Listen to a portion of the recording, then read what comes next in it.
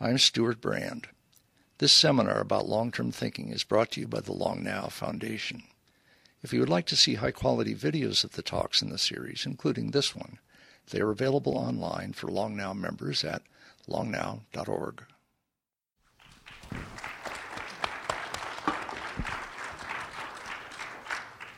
That's a perfect place to pick up, I think, because I was fascinated in this conversation about, I'm in the arts, not in science, and the citizen scientist concept, which was something I'd never heard of. So I wondered if you could talk a little bit about that and how that fits in with the work that you're doing at the Exploratorium and what impact that's having on the kinds of things you're doing.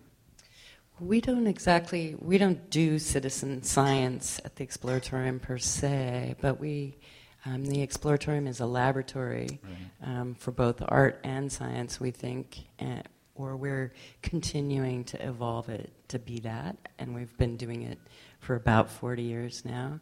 And so it's a place for people to come and do their own investigations and experiments. And citizen science is a movement. Some would tell you it's an educational movement. Others would say it's a cynical ploy to get buy-in. Other people would say it's a good ploy to get buy-in for people.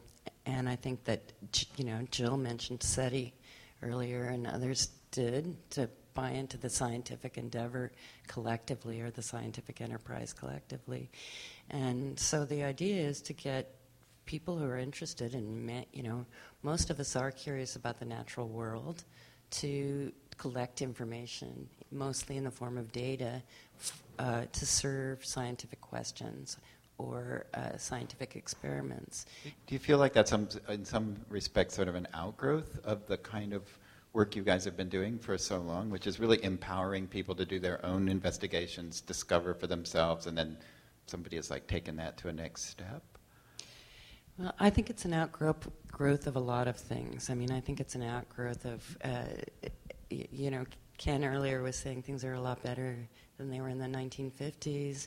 And John was talking about the battle between the 50s and the 60s earlier. There were some good things that happened in the 1950s, and one of which was that scientists decided that our science education system was terrible in this country. Mostly you didn't get that in the United States. Hardly anybody got science education in high school before World War II. And they decided that something should happen about that. And they began an education reform here in this country as scientists, even in the midst of them being blacklisted, as was the founder of our organization. But he picked up and carried on with that. So that's one piece. Another piece is the internet and everything that you can get out there. I mean, there's so much interesting that's pleasurable to read. We worry about the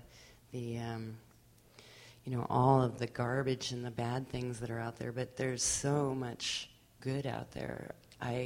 My background was in art, and yet I find that I can go and find for myself as a person information about the tuning of the beam right now at CERN to figure out how to do the next patch of work. So, and I think that I think there's this sort of wonderful, messy thing that's happening right now that sort of looks a little bit like citizen science. It looks a little bit like do-it-yourself.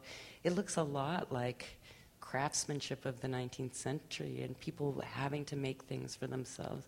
And you guys have an exhibition right now that kind of covers a lot more than art, but must be aesthetic or why? Why? It's actually an idea that we're pursuing over at Yerba Buena we've begun pursuing and we will continue to pursue, because I think what you're talking about is something that's happening clearly. That's why I was intrigued by the science part, because I didn't know that about science, but it's certainly happening in the humanities. And there's a questioning of authoritarianism. Who gets to claim?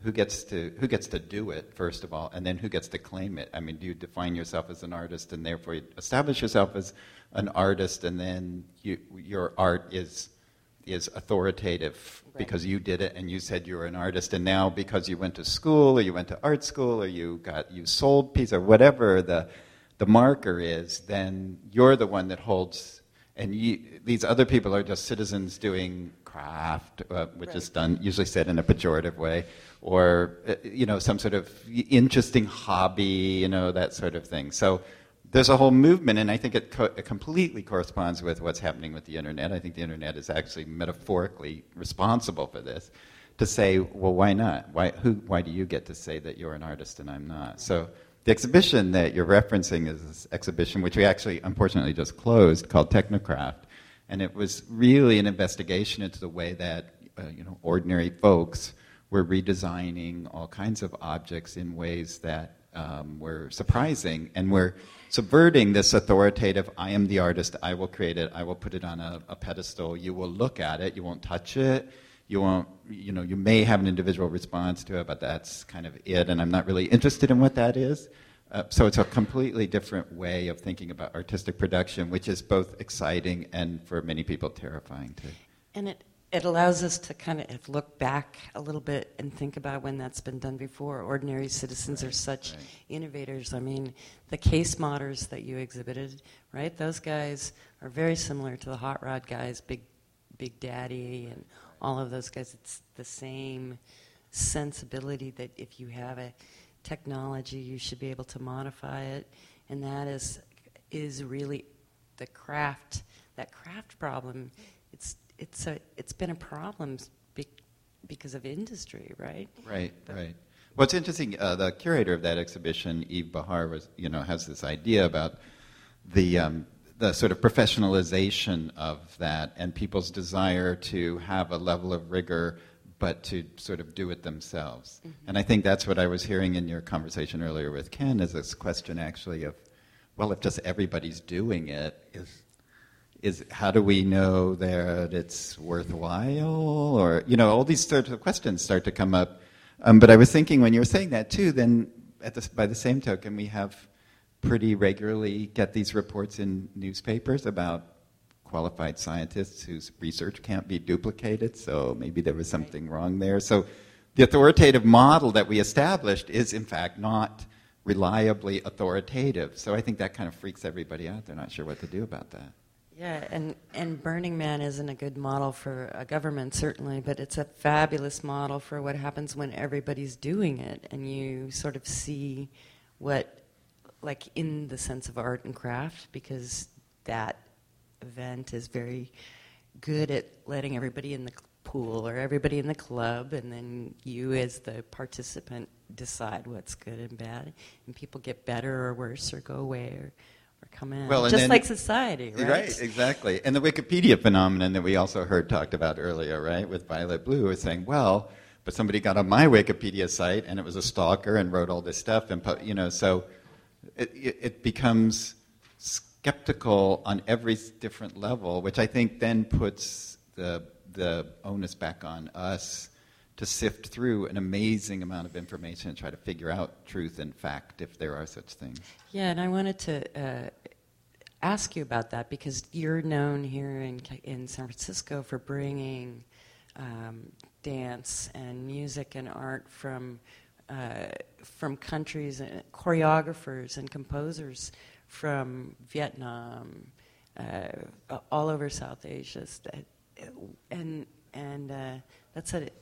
that's an unusual space to be, and that's just similar, it strikes me, to the first to Ken before. And so what are you thinking about now in terms of this idea? Where are you going to go next with your... Well, interestingly enough, for several years now I've been pursuing a work with contemporary artists in Africa, for many of the same reasons that Ken was talking about earlier, in terms of people coming out of a particular tradition and engaging with the contemporary world.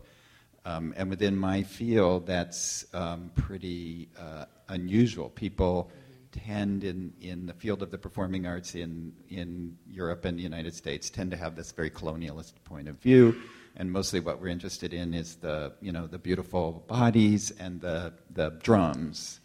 And so it's...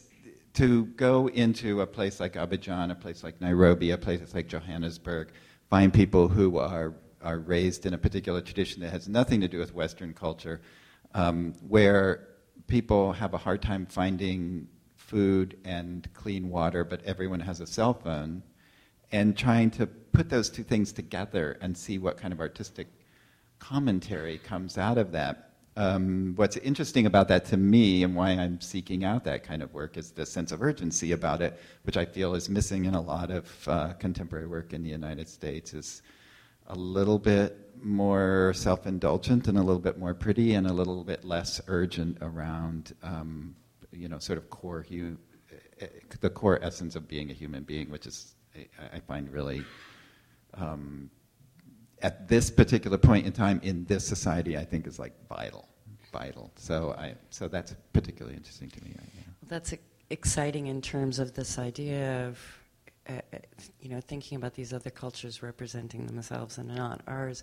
It's a little, what about that problem of, once again, we're going to these places to save ourselves, right? Here we are going back to places where we were colonists, and now instead of goods, it's culture. It's this cultural production. It's a really excellent point. In fact, in a couple of weeks, I'm going to this convening that we're doing, this group that I'm part of called the Africa Contemporary Arts Consortium, and we're having a convening in Nairobi with African artists to try to sort through that very question, because we want to not do the import-export model, and we do not want to do the colonial model, and yet we feel like there's some conversation that can be had between these artists and these US-based organizations.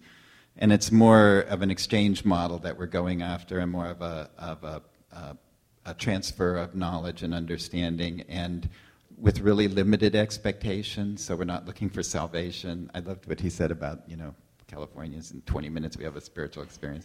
Because there is that kind of cultural tourism aspect of American artists and presenters going to other countries and other cultures and being just sort of like overwhelmed with it, and this, okay, let's grab it and bring it back to the United States and share it with all my friends because it's so cool, and then send them back to Africa and whatever. So we're really trying to figure out a different way of doing that. That's a more equitable. Maybe there's one in. Maybe there's a message with the current Hawaiian navigators. I don't know our model with that. I love that story. We've been working at the Exploratorium with a group of Hawaiian navigators, and in Hawaii they lost the traditional forms of navigation, so they actually had to travel to another part of Polynesia and convince another culture that didn't typically share that knowledge to reteach them. So there were sort of two things that happened there. They had to make this decision to mitigate something or remediate, and then they had to go convince a completely different group of people to share that knowledge. And then what they've done with these navigation traditions now is they've taken them back, and rather than it being sort of a traditional thing or sort of stuck, they've borrowed the best of Western materials science or technology to apply that to the production of the boats, of the ships, and then the best or the most useful of non-instrument astronomy to help evolve the Hawaiian or the Polynesian traditions of non-instrument navigation. So they've taken this collection of ideas, two Polynesian cultures, but two very different ones, and then these two Western things, and reinvented something that's new. It's a new kind of Polynesian navigation that now functions and goes forward, and interestingly also serves as a model for how the Hawaiians are dealing with the scientists. What's interesting there is it kind of harks back to something somebody said earlier about the whole identity issue too. several years ago doing work in Cambodia, and of course during the Khmer Rouge time, artists were targeted as enemies of the state, were either annihilated or they fled the country. So post Khmer Rouge, there was a real effort within Cambodia to try to find these master artists, because this is a dance tradition that had been passed down from generation to generation and was never written down. It was all passed down through the body. And so when people are gone, there's who's the bearer of the tradition, right?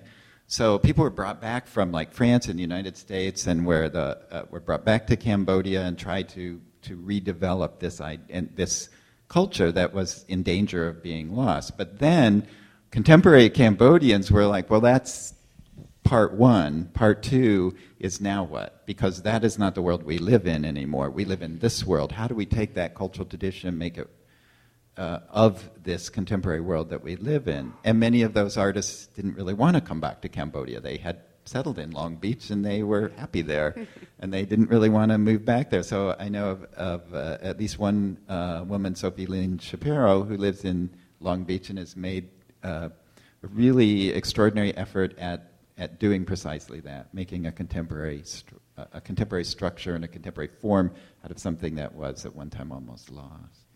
And I think that's, in terms of talking about it getting better, that seems to be so exciting to me. This blending of traditional and modern, and it shouldn't always be these terrible reasons that it happens, but it also seems like this very interesting model for a lot of cultural production that we should pay attention to.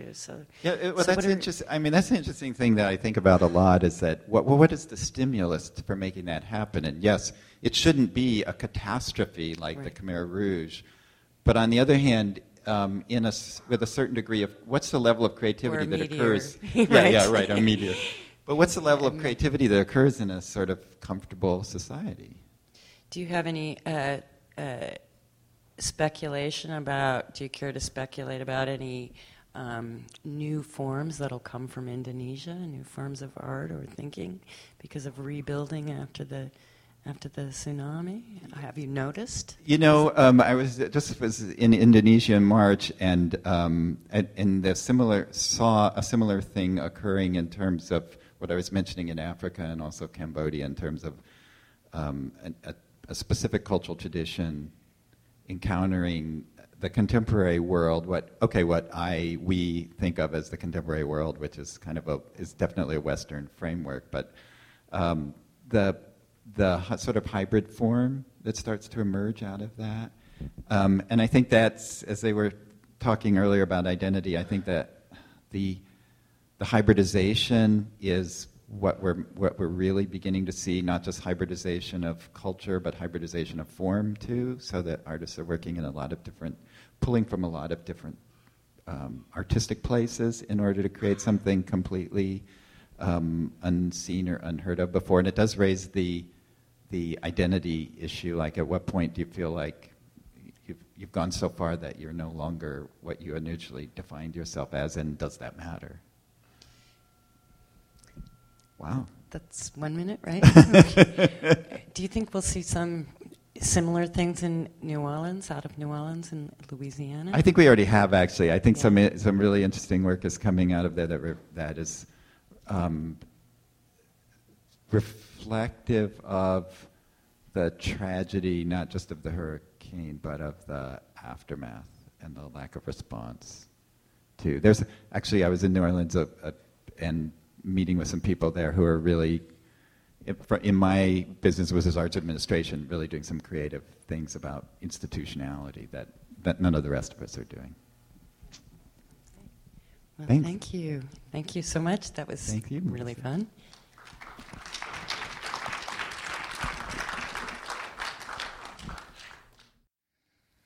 This seminar about long-term thinking was brought to you by the Long Now Foundation.